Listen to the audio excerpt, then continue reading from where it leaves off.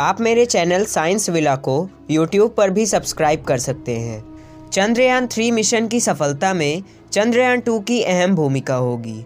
इसरो के एक शीर्ष वैज्ञानिक ने बताया कि चंद्रयान 3 में ऑर्बिटर नहीं होगा और चंद्रयान 2 के ऑर्बिटर से ही लैंडर और रोवर को जोड़ दिया जाएगा। ऑर्बिटर से आंकड़े इसरो को प्राप्त होंगे। चंद्रयान 2 का ऑर्बिटर अभी चांद की परिक्रमा कर रहा है।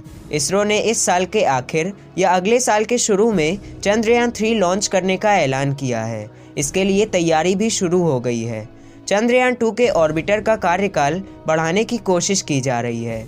वैज्ञानिकों ने बताया कि चंद्रयान 3 में सिर्फ लैंडर और रोवर होगा। लैंडर को सीधे चांद पर उतारा जाएगा, जबकि चंद्रयान 2 में ऑर्बिटर और लैंडर अलग हुए थे और चांद पर उतरते समय लैंडर क्रैश हो गया था। इसलिए चंद्रयान 3 की योजना में बदलाव किया गया है, जिसका ऐलान किया जा चुका है।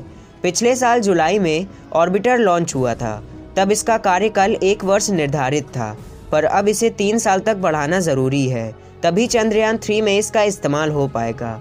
अभी ऑर्बिटर के उपकरण सही कार्य कर रहे हैं, व प्रोग्रामिंग में कुछ तब्दीलियां करके इसमें बदलाव किया जाएगा। इसरो के अनुसार चंद्रयान 2 में भी ऑर्बिटर और लैंडर का कार्य अलग अलग था। इनमें पेलोड भी अलग अलग थे।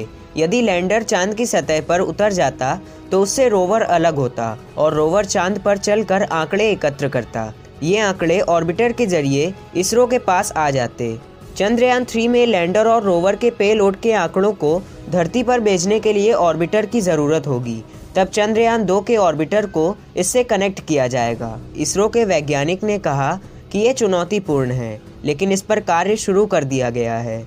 सबसे पहले हम ये सुनिश्चित करेंगे कि ऑर्बिटर के कार्यकाल को बढ़ाया जाए।